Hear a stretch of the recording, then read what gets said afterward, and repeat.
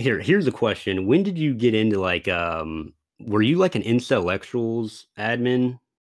A lot of people have thought that. I was never actually on the account, but I was a member of a larger group chat where most of the admins were. And from the way that I understand the story, that was the origin of that account. But I was not incredibly active on it. So this was one of these, group DMs that runs like 24 hours a day for months and months. And I would maybe be in there once a week or something like that. So I can't really take credit. I was very fascinated. I think it's one of the biggest or most rapid growth trajectories of a shit posty type meme account. It went from like 0 to 20 something K in a matter of weeks. Yeah, it So was that's how I met my friend Trevor actually through them, through that little thing. And before I seen that account, I was like, I kind of knew of like Politogram or whatever, but I had no idea that there was so much of like connectiveness to like these certain things. Or like I would see, like some TikTok or whatever on there, and then like on the next post, it will be like fucking Michel Foucault or something, some meme about, and I'm like, whoa, like there's like some real kind of shit in here, and it's very political. It's not just like, shit posting and kind of memes. And like from there on, I was like, whoa, this Instagram thing is kind of interesting. yeah, the highs and lows of internet discourse is, I think, endlessly fascinating to me, and it's been, at times a uphill battle to get people to take this stuff seriously. It's been more easy recently because maybe because actual real world politics has become so cartoonish that now the online cartoons seem relatively more reasonable. But Yeah. Ben intellectuals really. Garrison type cartoons are now like real life. Yeah, exactly. Yeah, we're beyond irony and beyond satire for a while. Yeah, I think intellectuals though had it was really the quality of the content and the frequency of posting, and it just captured that voice or that chaotic gamut, all those antagonistic influences that are political internet culture. So it was a very very interesting arc to watch. Yeah, what that reminds me of is like in my piece that I'm kind of working on, one thing that interested me when I was doing research on this is like in like just like like in my personal experience just getting on fucking Instagram and shit was like the such close proximity of the physical space of like let's say like, maybe more back in the day you like read a newspaper or you like watch cable news, and then you get on your computer to play video games or fucking like 4chan or whatever and like memes. But like now with social media, um, and kind of like Instagram, like not only like or Facebook really. And I also did research with like majority. There's like some study that were like the majority of people get their news from social media, like Facebook, and it's like not only on the same app are you getting political information and your news, like in some instances people are getting their news from memes. Like not only are you finding memes in political information on Facebook, you'll find like, oh, Trump just fucking killed the Iranian general or whatever, and then right below it you see a World War three meme. It's like now I remember like me waking up, I get on Instagram and I'm like, oh, what was his name, like General Soleimani or some shit like that. Hmm. I'm like, oh, I see these like World War three memes, and I'm like, what the fuck, and then I see some meme that Trump, that bomb or whatever, and then I was like, whoa, I just found out about this piece of political news, which traditionally people would find on cable news or a newspaper, and I just found it through a fucking meme. You know what I'm saying? And like, I wonder how many people, especially on Instagram, they're not really like reading fucking Jacobin articles or anything like that. They're just kind of slightly into politics. Like, how many of these people are getting their political news through memes like themselves? You know? Yeah, I think the answer is an extraordinary number, would be my inclination. Yeah. Yeah, And I mean, this was not a thing like 5 years ago. yeah, it's been on a very steep incline. I mean, I think 2016 is its own phenomena where this stuff really starts to break loose. But we were already all the trend lines seem to indicate that people are gravitating away from these legacy media places into to online sources that are increasingly less and less reputable. I do think though we need to be very vicious and critical of journalism and the the news media industry in general, because there's a hazard in this where we can talk about people getting their news through memes as being a negative thing, and the unintended implication that people, or the unintended interpretation that people might walk away from that with, is that we should go back to To mainstream media or exactly, yeah, exactly. and it's like, Yeah. "No, no, no, that's might be worse in some instances."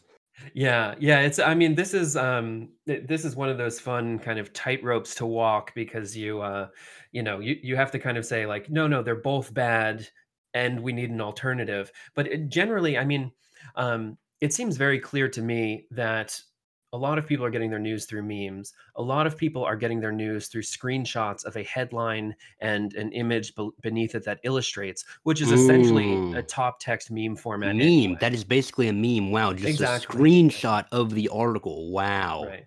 And so as the journalistic standards have become increasingly lower and lower and more clickbaity, and just the attention economy of social media has forced them to make that change, where you find like listicles and outrage clickbait and whatever, comparatively, the rigor and integrity of memes has gone up. So there's a kind of dynamic equilibrium where these two lines are heading apart from each other. But it's become very unclear now, what is it that you're looking at, which is just this top text reaction pick image. Like, is this written by somebody who has a PhD, or is this written by a teenager who's like in between classes? You know what I mean?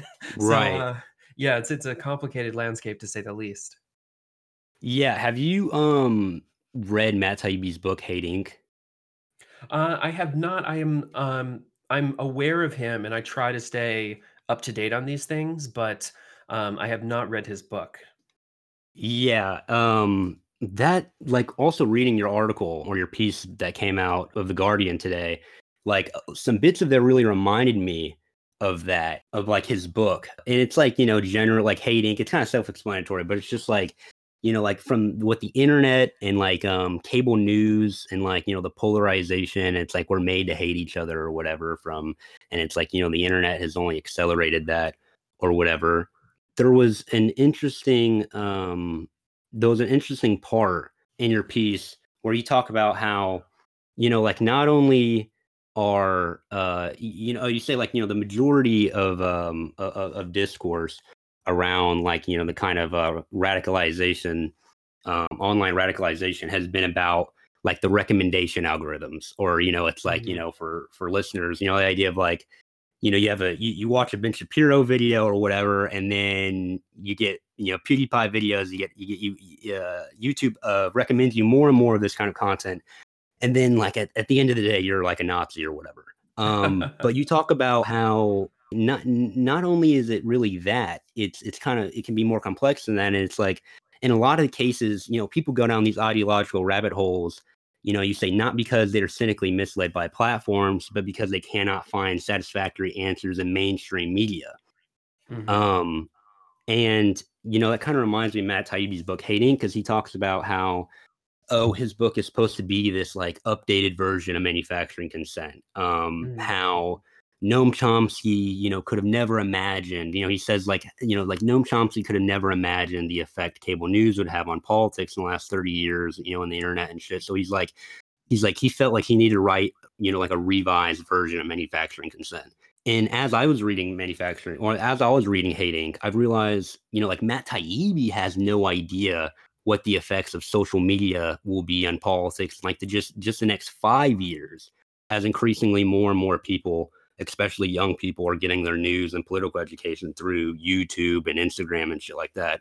I mean, do you have any thoughts on that, or like, do you have any predictions of like what this will look like in the next 5 years? Yeah, yeah. I mean, it's such a layered issue. Um, maybe just to drop a few references here so people have a proper orientation for this stuff. I think the funnel or the pipeline, whatever term you prefer, is I think pretty well trod territory that most people are familiar with.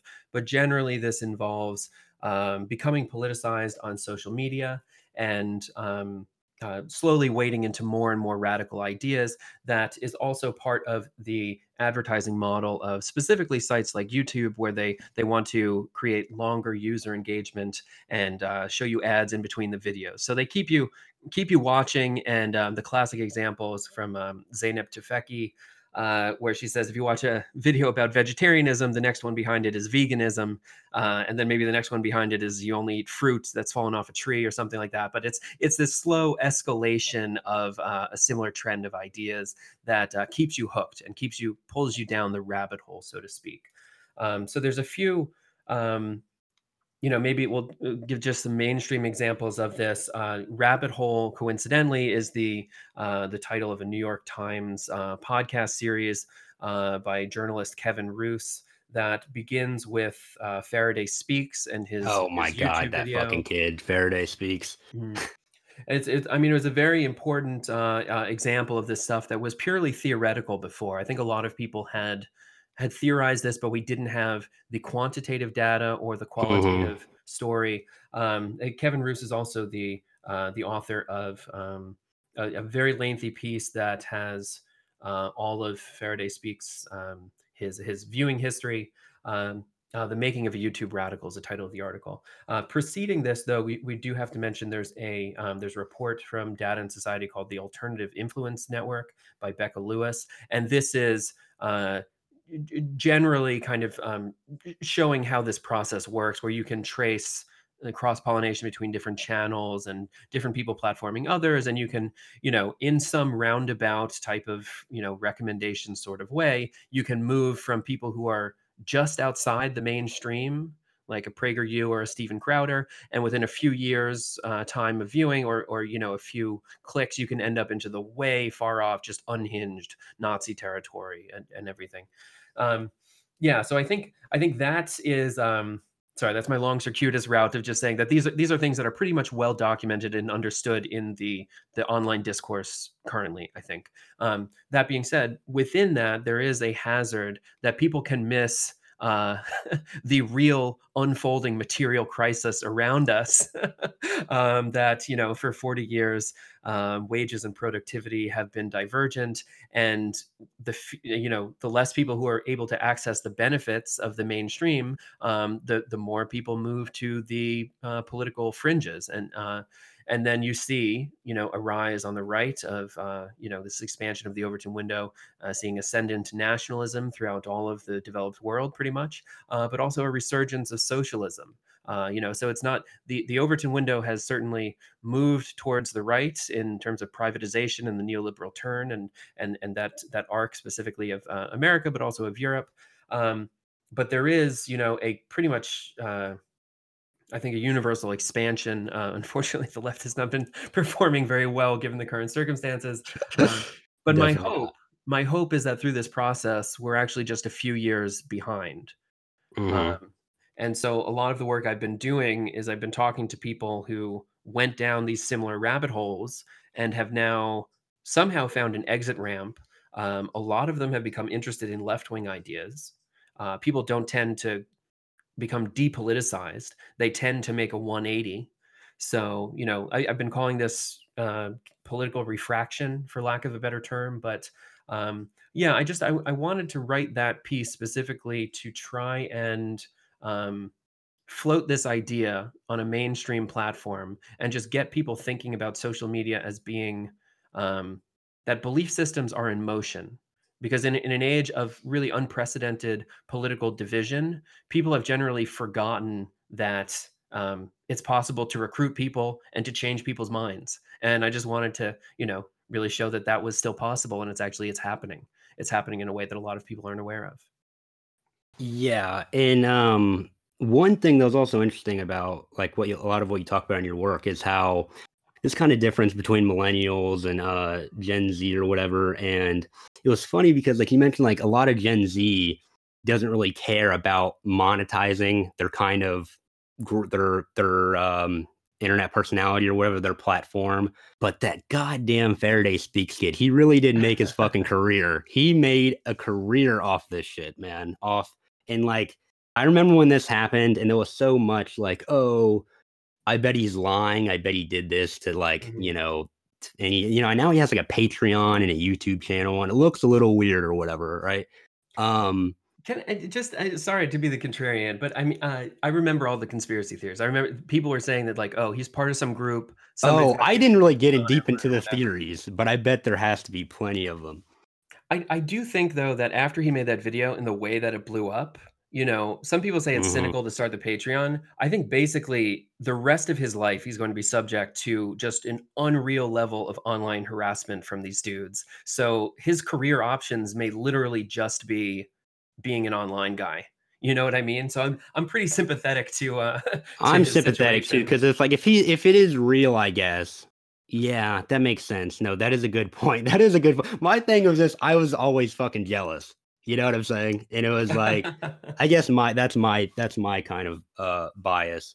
Also, and also like your piece, Marxist memes for TikTok teens. You talk about how in the kind of left leaning media landscape, we have like there's just a shit ton of content overflowing, like just disproportionately. There's just more content about issues of social justice, such as Black Lives Matter, police abolition, transgender rights, but a severe lack of economic or material analysis to follow it up, as you state. And also, you mentioned like like right now we're in like a crisis, we have the coronavirus, and people are jobless. So like right now would be a pretty good time to have a material analysis. But I guess like my estimation is that we lack economic or material analysis because of the structure of media, especially social media, and how the algorithms, and this kind of goes in like the Faraday speech thing, um, and how like algorithms favor cultural issues, like how the alt right and the off left, alt right and like the left have these kind of cultural divides or whatever, and like Faraday speaks like that blew up because Mhm. it was that exact idea of this kind of divisiveness or whatever between like alt right and these kind of cultural issues or whatever. But like my idea is like we lack an economic or material analysis because how the algorithms favor cultural issues like Black Lives Matter and trans rights because they're divisive topics and they divide us and they make us like hate each other. And that's statistically shown over and over again, is shown to us like that makes way more money for the media industry than unifying topics such as class. um and the thing with a lot of these people going into the right or the alt right or whatever is that if people don't feel like the left is addressing their material needs, they'll have no choice but to go to the right. And that's how we got Trump. So my question is, how can we get over this difficulty and bring about a material analysis in the online left that is exciting to young people? In other words, how can we sell a material analysis to this new generation of people getting into politics in a way that'll actually get views and get clicks and grab their attention? That is the question indeed. Yeah, I have to say I love your phrasing on this because I think it is almost implicitly a question of branding. That Hmm. you are, within the current system, you are trying to market people a more compelling narrative, You have and to sell this shit, that you're yeah. writing. Yeah, yeah. Um, and it's obviously it doesn't end at that. No one is doing this purely to have like a media organization, but the outreach has to happen somehow. And it seems that given all the current circumstances, it's pretty much going to have to happen online, just for the scale and the crowdfunding aspect. And it should not surprise anyone that the class war does not often secure venture capital investment. So yeah, generally this question of media, maybe we could call it like a manufactured consent for today. Um, there is, it's a pretty specific circumstance that we find ourselves in, and I think it is constantly surprising to people the degree of progressivism that contemporary finance capitalism has been able to tolerate. Uh, so, just a few years ago, really, I mean, there's been no period, as being a lifelong progressive, that you had seen these, I don't know, maybe like Budweiser having the gender identity koozie or whatever it was that they had last year. That was unfathomable. That was, this was, all these brands were kind of, upstanding, conservative, Americana, what have you, and as part of this media landscape, it's been a total turnaround. And I think, if there's a few reasons for that. Some of them are in good faith, some of them are in bad faith, but generally, uh, whereas those issues of social justice may have been an inroads to a political or material analysis that was, an inroad to Marxism, essentially. It seems to have been interrupted for a variety of reasons. And so, if you were to accept this funnel analogy of a broad network of diffuse messaging and recruitment over time that is progressively narrowed and clarified into a set of ideas, it seems to be in our current media ecosystem that there's a pretty big lap, or a gap, or a missing link in the chain between these, very popular, abundantly popular and accessible narratives of social justice that are occurring online, and the subsequent material follow up, in that you will very often find people, who end up inadvertently making arguments in support of, essentially, people who work in like media and entertainment positions or the culture sector, but do not really seem to help working people in the large scale of things. Um, yeah, and for me, the process that I'd like to see happen is, I guess, the best bet for this, which both you and I are very interested in, is BreadTube currently, which is, I think, quantitatively the largest example of this. It also happens to be, just strategically in the article, the most accessible way to make this argument, because the funnel has been so thoroughly mapped for the right wing stuff. I do think also, just to, and sorry, I realize this is a long route, but this is quite a complicated topic that's all baked in together. But there is this problem of like what the platform wants from you, that it wants to kind of set people off into these balkanized groups, where they fight between each other, and rather than creating this like broad coalition that would lead to a kind of class consciousness, and eventually political action. What seems to be the most important thing to learn from what happened in the last few years about this right wing funnel is that the guys who came out of that, the guys who went down the rabbit hole, came out the other side as these far right lunatics. They hate social media.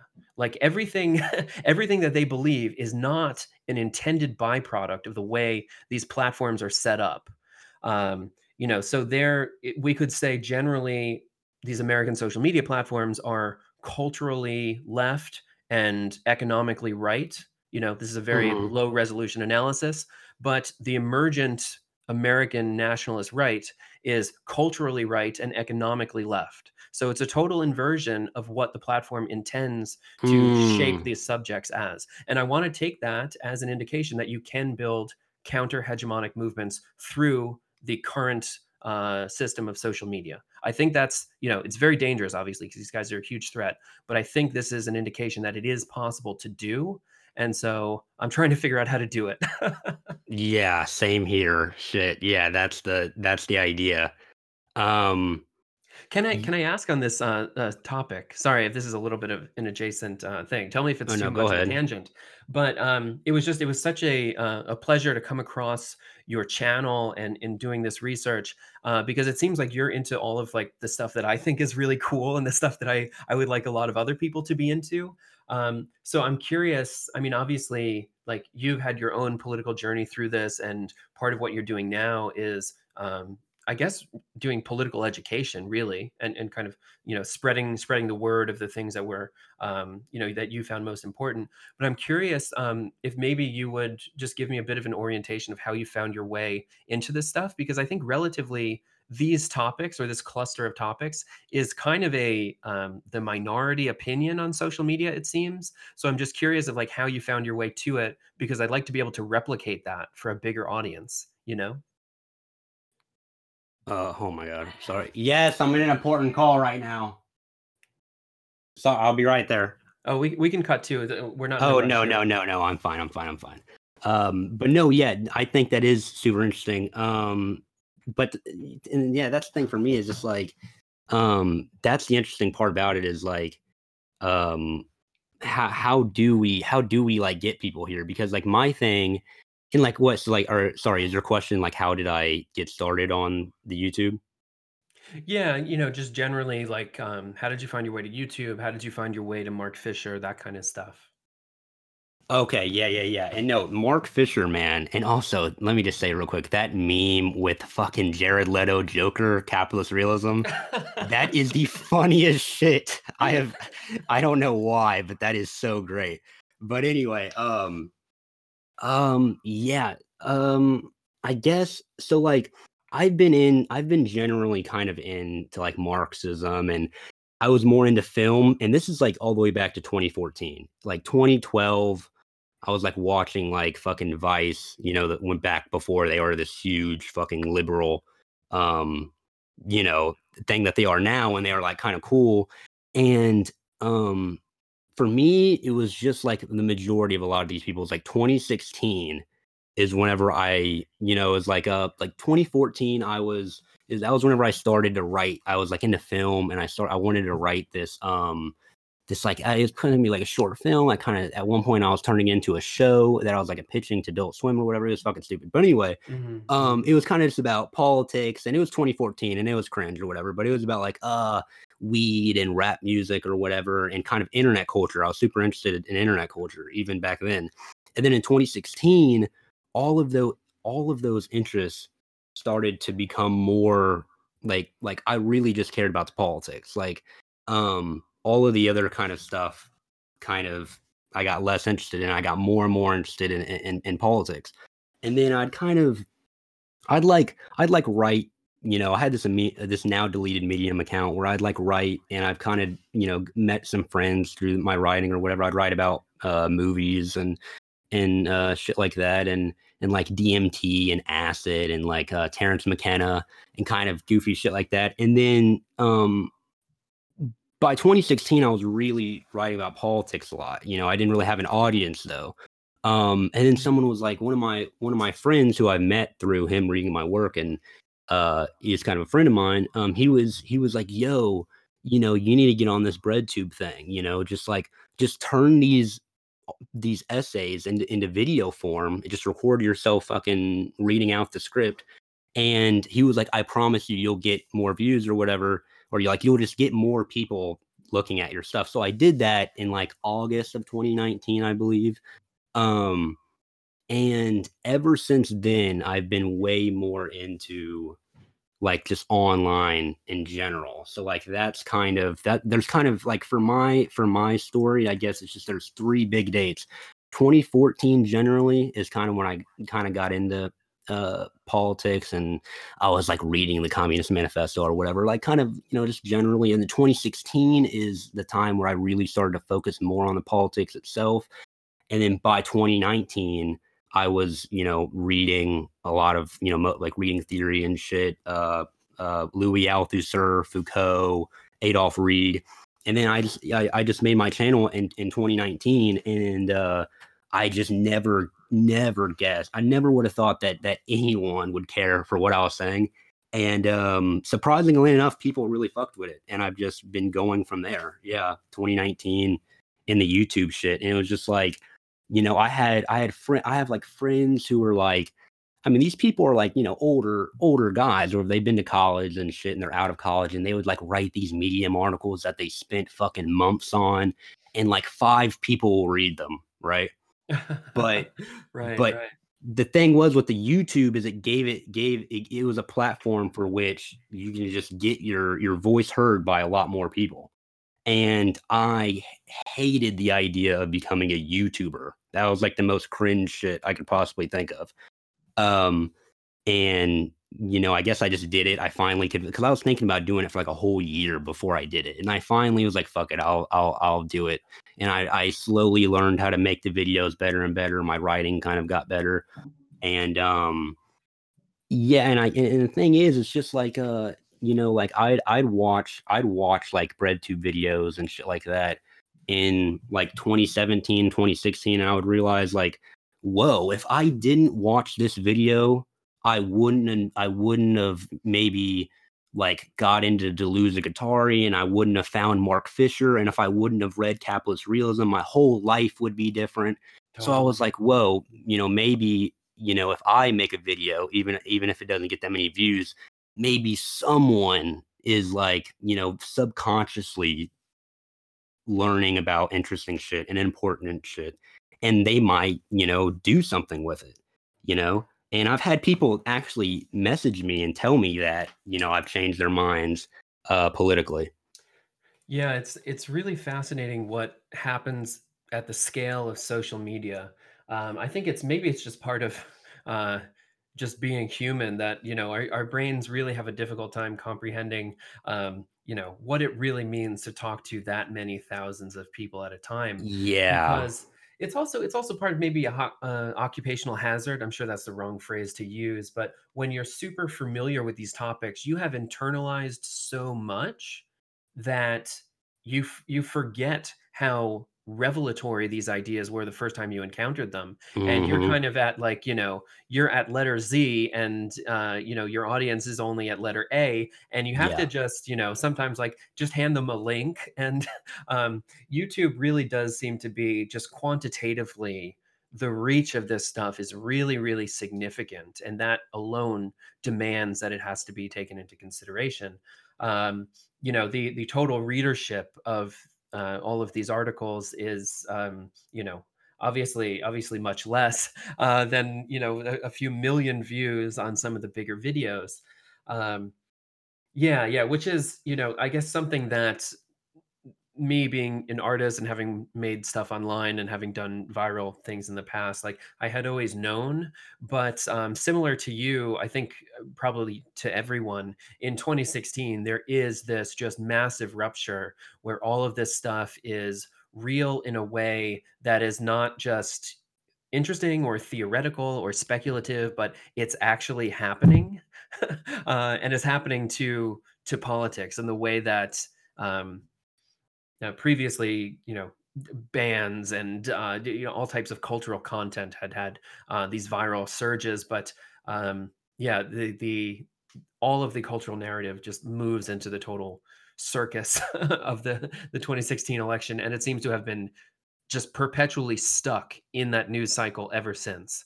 So I'm hopeful that is presenting the opportunity as the broadest net of the politicization funnel, that our entire social media experience is just littered with political content all night and day. And maybe maybe your experience outside in the sky and the atmosphere right now, if you're on the West Coast, is also immediately politicizing and impossible to ignore. It's coming at us from a variety of different angles. Oh yeah. Um, Also, I was gonna ask you, when did you first get interested in Mark Fisher's work, and how does it influence your own work? Yeah, he's such a incredible influence on my way of thinking about this stuff. Yeah, same here. Um, Yeah, I'm trying to remember when I first got in. I think it was through the art world, where a friend, an artist, and a collaborator sent me a PDF of Capitalist Realism. This is years ago, maybe in 2013 or something like that. Oh, no shit. Um, yeah, yeah. So it's but these are not really unfamiliar names in the art world. There's like a cluster of people around goldsmiths and efflux and all of these types of publications that talk about these crazy kooky left wing ideas, but it's all totally just academic and in the art world, and none of it is real or really a threat or whatever. So I was always generally aware of those things, and I was educated as an artist, and was introduced to theory and whatnot. But it wasn't until I saw the way that young people were reacting to our media landscape, specifically our social media landscape, in around that time of 2016, that something kind of broke in my my way of understanding this world. And I was like, wait, this stuff is like it's not just something that has to be on the back burner, like a critical lens that you bring to everything that, as artists, we are trained to ruthlessly criticize everything and call it neoliberalism, um, which is, most often accurate. But Super real, yeah. yeah, but there was a way, when I saw people around the age of like 13 getting into Marxism in like a serious way, like a David Harvey type of way that they would do his online classes or something. I was like, oh shit, this is actually something real and something different is happening here. And I guess I've spent the next few years trying to investigate how that process happens because it's endlessly fascinating. Yeah, for me, I guess I first read it in like 2014, 2015, Capitalist Realism. Um, and then it was not until recently, like 2016, 2017, um, is whenever I really realized this kind of connection between his idea. Like I really realized like this kind of he had this idea of reflexive impotence. And then it's like what that has to do with kind of like this new kind of feeling, it's like this kind of postmodern, but in today's sense, postmodern or whatever, but it's kind of like this post irony internet culture. And it's like, a lot of people talk about how like memes now, like at first there was like ironic memes, and then now memes are so, like the cycle of it is so crazy that it's like we went from irony to now we're in post irony. Now it's actually sincere in a certain way. And it was just like I felt like it was just like an absolute refusal, or like an absolute like they cannot. They just like a lot of these memes and younger people, they just could not say anything sincerely. And like when you're dealing with politics, a lot of it is very real. A lot of these people are really like, look, I care about people dying, and I want to help. Um, but it's just so hard to say that without being cringe or whatever, and it's like it's so post ironic. And it reminds me of because like Mark Fisher talks about his students or whatever, and how, Hmm. like he sees like this idea of reflexive impotence in them, where it's like, he says like my students want to learn about Nietzsche in the same way they get a cheeseburger. You know what I'm saying? It's just like, it's been so long since, like the Soviet Union fell and shit like that, that it's like we're now in a point culturally where I guess it's like people are so depressed um that they feel like, it's kind of hopeless. And I feel like you can kind of see that in the culture and in the memes. And that's what really got me interested in focusing on Mark Fisher in my work, like really focusing on him. Yeah, yeah, I mean, there's so much there. I think, in general, this trying to dig to the bottom to figure out if something is ironic or sincere or whatever, it's really never ending, and it's a different case for everybody, and it's a different case for every post, So, you could probably break it down of like, 50-50, 80-20, is this guy for real? I mean, needless to say, there's really no internet political movement that is too fringe or too ridiculous that there isn't someone who earnestly and unironically believes this, and that is part of the ideologies that you see pop up of all of these ridiculously, and it's kind of self-contradictory belief systems like libertarian monarchism, off the top of my head. But then you dig, and these things are actually kind of real in some fringe corner and whatnot. I think specifically with the influence of Fisher, what he does so well is he really describes how it feels to live under neoliberalism and the politicization of mental health and the kind of subjective experience of operating in this super free market but also tightly bureaucratic system, and that has been I guess a really significant influence on me in writing about social media, particularly of like how it feels to be in the news feed and get your become shaped by this content and whatnot. Um, I think though there's yeah, Fisher is an important influence for a number of different reasons. I think the other thing that is that I take inspiration from, and I think a lot of other people do, is that he his willingness to bring a political analysis to something that you previously might not have considered was even political content. So for him, famously, this would be the example of music. For Oh me, yeah, it like was social Burial media and or whatever that album is, or that's like musician. Exactly, exactly. Yeah, lots of writings and musings on music and related subjects. And so I've tried to bring that to things like video games and things like social media and whatever. Um, yeah, yeah, it's really I can't cite his stuff enough. I think I repost those memes so much just because it was such an formative influence for me, and I think it's just good for people to be acquainted with that kind of thinking. Oh yeah, like I think Mark Fisher also is like if there was any like every time someone asked me, what book they should read or whatever, I kind of lazily just tell them capitalist realism, funnily enough. Like I think a lot of people do that. Um, but it's just like, man, he really was on like a lot of things on a lot of different levels. He was really like incredibly influential and correct about a lot of things. And like, oh my God, so like like all the things he predicted too. You know what I'm saying? Like shit that he wrote about in 2009 and how it's like Yeah. only gotten worse from there.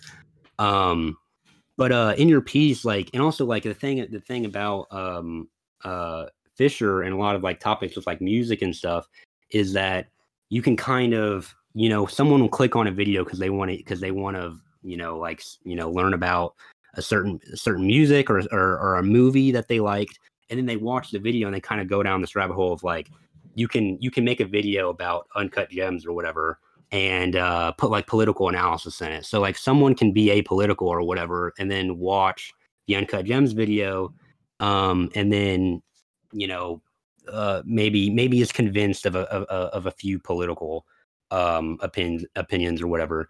But and I think that's super interesting, and that's also what I've tried to like do research on is like how can we kind of get people, and I think Mark Fisher's work is so true to that because it's like he talks about like depression and like real shit that people are going through, and he gives it a political explanation. And I think that's really useful for getting people like down the pipeline or whatever for the left. Like your article mentions, it's like, like the point of your article is kind of how it's like where a lot of research is going in is, a lot of research is dedicated to mapping out the right wing pipeline, but not so much for the left wing pipeline, right? Yeah, yeah. I'm But yeah, but my question is like, why do you think that is?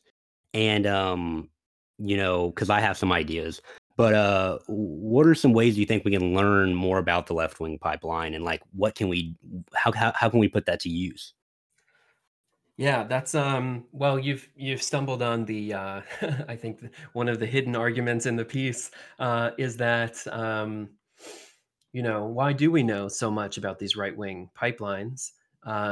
It's because the emergent American nationalist movement, specifically, I think a lot of these things are American. This stuff really is a threat to the existing order. It's not the type of threat that I'd like to pose to the existing order. It's not the future that I'd like, but the organizations that produce these studies and the platforms themselves are broadly aligned in with, I guess, like the Democrat plan of doing harm reduction, right? I mean, we wouldn't expect Alphabet to be a radical communist organization or anything. So Right. they really don't have an interest in mapping this stuff. This has to be mapped by people who are very aware of social media, very engaged in social media, and are explicitly left leaning because no one else is going to do it for us. So I thought, my role as an artist, artists are kind of allowed to float crazy, radical ideas, and it doesn't seem like a threat. Because that's the art world is kind of defanged in a way that everything is just an experiment, and can be brushed off quite easily. So that puts me in the unique position where I can, say, I think, pretty radical things on a very mainstream platform, and there's very little risk of blowback because, at the end of the day, I'm a guy who makes pictures that hang on a wall, and that's about it.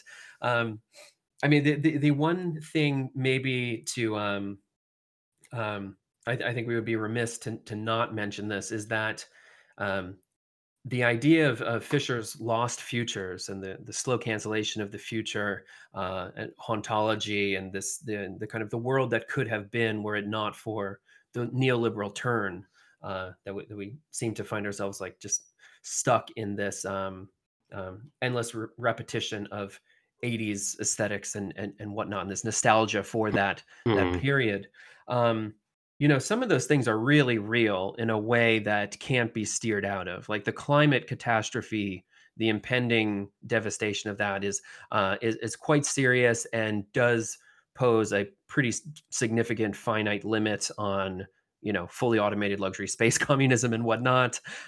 So I think if you can start from Fisher, if you can start from uh, having a this idea of a utopian vision that was lost or derailed somewhere. And then you can kind of work your way backwards from that. That revitalization of the political imagination, I think, is specifically the thing that is missing from our contemporary, online social media landscape, and that no one really feels optimistic about anything right now. Right, the time machine memes, the oh, you just bumped your head and you woke up. Like everyone is trying to Oh, escape yeah, this current, yeah.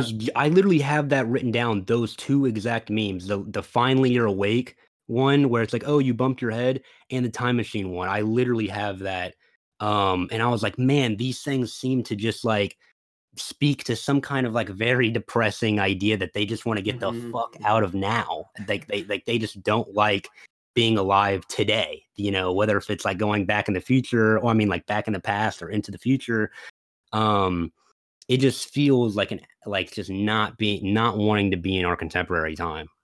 Yeah, and there's, I think the thing that we can learn through Fisher is that there's always an underlying material cause for why these cultural narratives tend to latch on to people, or why people tend to latch on to them.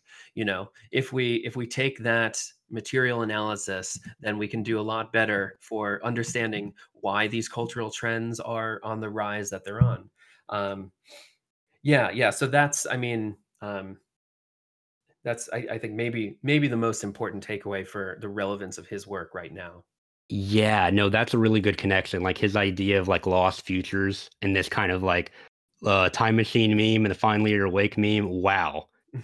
It's Um it's funny, when I was watching these spaces, maybe a year ago now or so, at a certain point, people started to post just pictures of, like, a sci-fi landscape. Like, it would be like this, uh, a high-tech city utopia, like a techno are you utopia. talking about, like, if LMAO still made music, this is what Yeah. society would look like?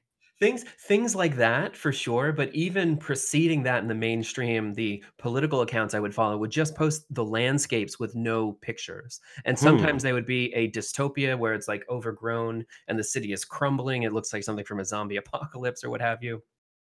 But these images all come from role-playing games. They come from sci-fi. They come from fantasy. And the way that I started to connect this was that these seemingly very silly political accounts that are mostly run by shithead teenagers. I say that endearingly because I really do enjoy what they do and respect it. But this kind of RPG aesthetic was a way of jumpstarting the political imagination, that they had a future to even imagine, and they could use that to then calculate their political activity in the present. So, those images, which I was tempted at the beginning to dismiss because it was, some silly like Dungeons and Dragons or Call of Cthulhu, or whatever, like type of silly, aesthetic, whatever. That stuff isn't political. Once you bring the kind of the lessons that we learned from Fisher, it's like, oh, actually, wait, this stuff is super important. And LARP and role playing and all of these things, like that is like this utopian kernel of the political imagination. Like maybe we should really be paying attention to it. And when you take that kind of a lens to it, the larpy online silly internet stuff and the the IRL and the URL politics, it does seem to be much closer to a circle than a Venn diagram when you look at it that way.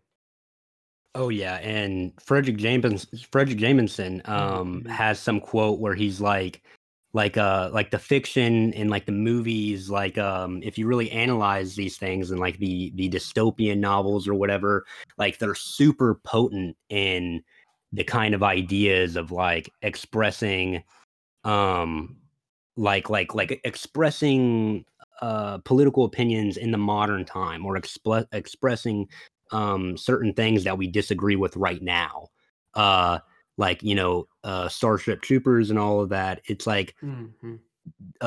these Frederick Jameson, like the quote goes something like, these dystopian novels or whatever, these dystopian movies are supposed to be a critique of modern society. um and it's just like the idea of like what the future is going to be like or whatever. But it's kind of like in a way in which we can critique like modern or contemporary political problems or issues that we have. And you can just like see that in like the dystopian, like Blade Runner 19, like came out in like the 1980s or whatever.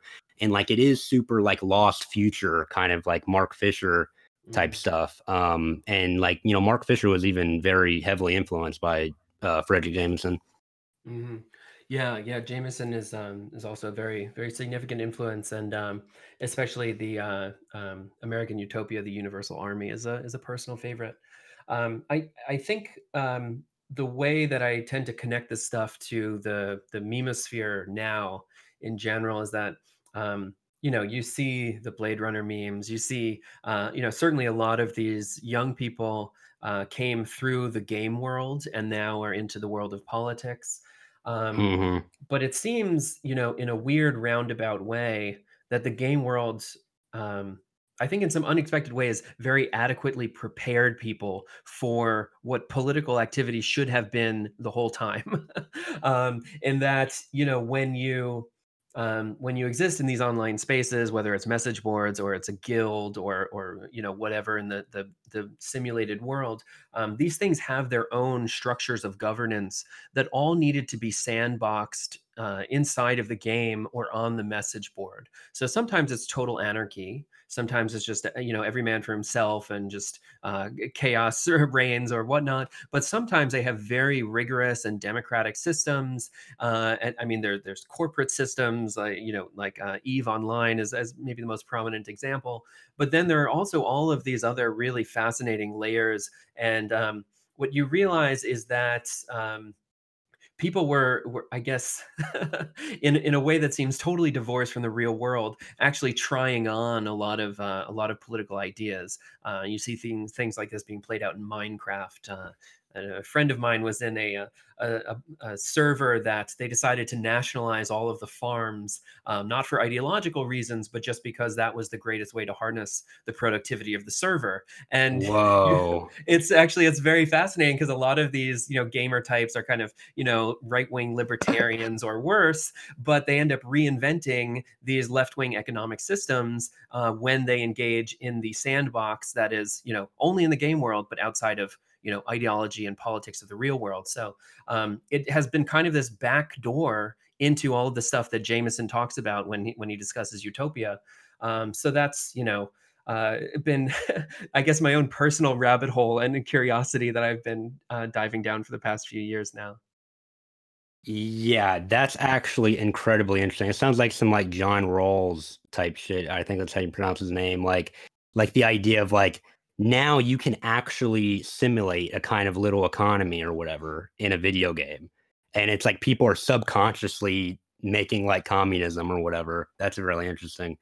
Um and I that also plays in kind of like this idea of like, you mentioned you also have a piece irony, politics, and Gen Z, right? Mhm, mhm, And you mentioned even in there like this like need for a materialist left. you mentioned how like the cultural shifts and the generational realignment in the last years has given us strong evidence that we need a materialist left. And I that's really the focus of my work is like how can we bring about this materialist left, and it's like go against neoliberalism and kind of like some of these cultural issues or whatever. Um but in like in your opinion, or like in your idea, like how much does Politogram, or maybe even thing like, Politogram is more explicit, but maybe even something like TikTok, how can TikTok maybe even be used to bring about this materialist left? Mhm.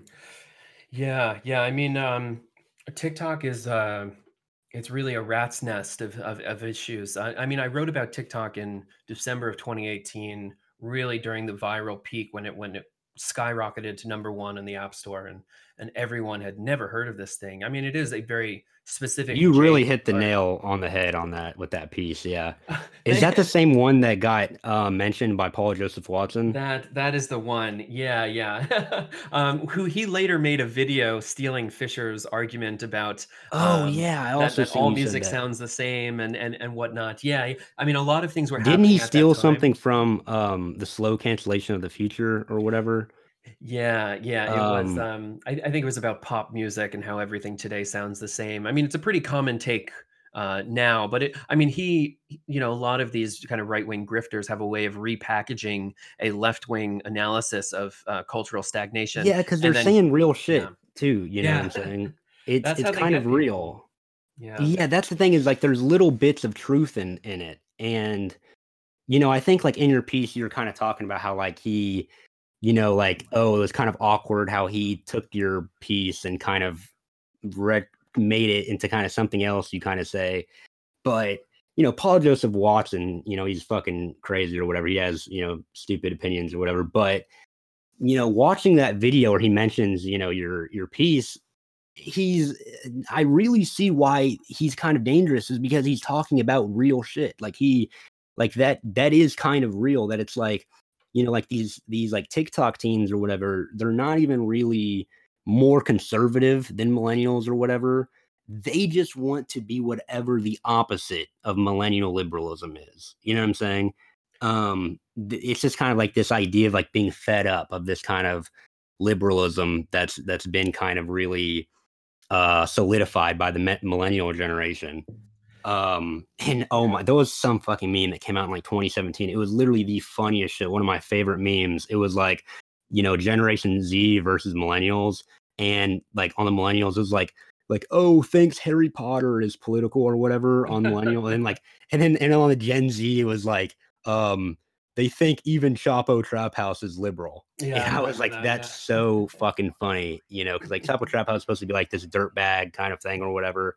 But it's like, Gen Z, they even think Chapo is liberal, and it's like, um, That's I pretty def, correct, I think. They yeah, they really do think that way, yeah. yeah, Yeah. they're a lot more polarized and kind of radical than the previous generation. And obviously, I kind of just think that's, getting your news and your politics from social media. You're less likely to run into pieces of information that you disagree with.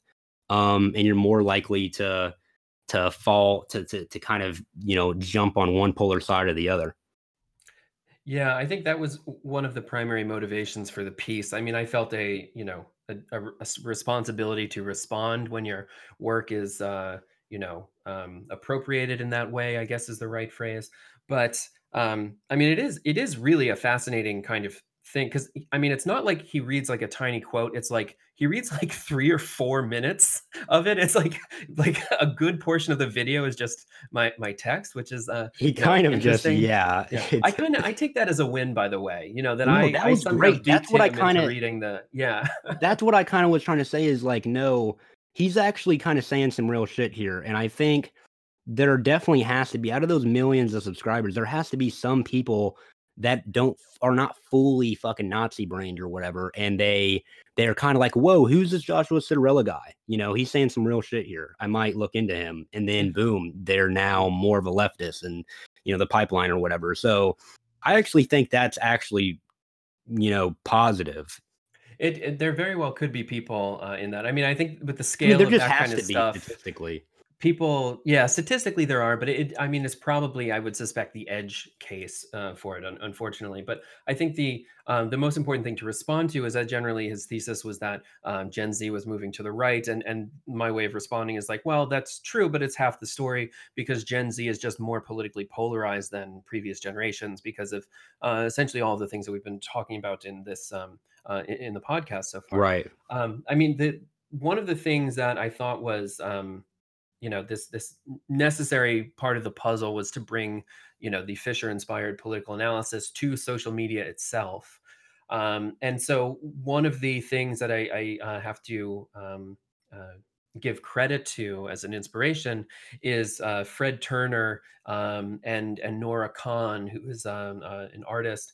But they have a really wonderful conversation that I think was on, O32C a few years ago. I put it on the syllabus for my students, but generally, Fred Turner's work is about the history of Silicon Valley. His, very famous book is called From Counterculture to Cyberculture, which is the story of the 60s and 70s communes of California through the Whole Earth catalog, through Stewart Brand, into the emergent, hacker scene of the 80s and 90s, into these ideas of cyber utopianism, and cybernetics. It's this very complicated, very layered belief system. But the way the way that you trace all these things back is that there are, um, pretty direct through lines of the ideological influences for the, 68 communes to the early Silicon Valley of these Randian heroes that, believed in the kind of utopian connected societies, and then into the seed of Silicon Valley that is also tied up in the military industrial complex in a very interesting way, and that it's literally built over, where a lot of those warehouses used to be. But it's not just like the books that they reference, it's literally just some of the same people who lived in communes and then became venture capitalists in the early days of Silicon Valley. So the way that he brought this ideological analysis, or this influence, this analysis of the ideological influences to the tech, to this very dry, very material, mechanical, diagrammatic type of thing, um, that really, inspired me in writing about TikTok. And Nora Khan has a wonderful, the name of her book is eluding me right now, unfortunately, but she was discussing, the way that we begin a lot of these MMORPG type of games is that we are this kind of flat plane, this character that is then customized, and everyone starts out on this level playing field, absent history, absent any other identity, that we literally move through the world in the exact same way. And this is just fundamentally, not the way that the real world works, obviously, but that itself, the very design, is, a kind of inspired by, this libertarian worldview that we should all Mm. be, Friday, on the island, who is, cobbling together, a shelter, and he owns these coconuts, and there's this like mythology of laying claim to property rights that are, never subject to colonialization or primitive accumulation or any of the necessary violence for those things to have transpired, and that there is like some, mythical level playing field. And that just, I mean, thinking that way, bringing that type of a lens to TikTok, um, I was looking for political connections in the diagram of how the network related to each other. For me, a lot of that was tied up in the duet chain, specifically in late 2018, of this kind of, dialectic between collectivity and individuality. But I mean, the duet chain has all but entirely vanished from TikTok, and it's a totally different platform now. So unfortunately, I've become quite annoyed and disappointed in the way that TikTok has gone. And I've said as much on various platforms and things like that. But there was a really, I think, early, potential for collectivity on TikTok specifically that did not resemble the more competitive, bootstrapping, individualist, platforms of stuff like Facebook or Instagram or Twitter, perhaps. Yeah, that is yeah, and it's also really funny because it's like there's something with like libertarians. They have this like real. There's like some pattern where these people really have like no concept of history, and I Yeah, yeah. guess like I guess like Marxist, like the whole thing of Marxism is like, historical materialism, like understanding how, these like nations and these and like the economy has developed through primitive accumulation and stuff like that. Um and yeah, there's something really, and it's also like I think you mentioned, a lot of these like libertarian Marxism or a lot of these wacky ideas that have something to do with like anarcho-capitalism or whatever. A lot of them seem to like have like a lack of historical understanding.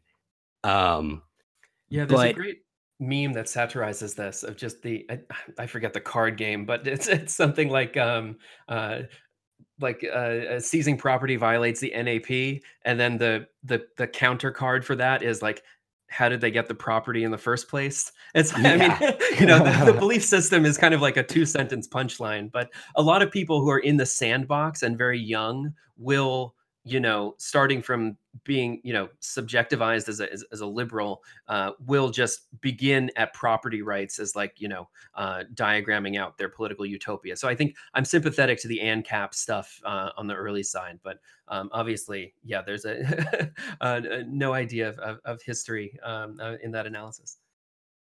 Yeah, and do you think you can talk just a little bit about your syllabus thing that you're doing, and you have like students who you have a something with Patreon that people pay to for some syllabus? Can you talk a little bit about that? Sure. Yeah, I was. I mean, to be honest, surprised about how interested people were about it. Generally, I mean, I'm an artist, I'm an educator, and I teach at a few schools, You and teach? I do, yes. Oh, Um, really? yeah, generally, I mean, BFA, some MFA students.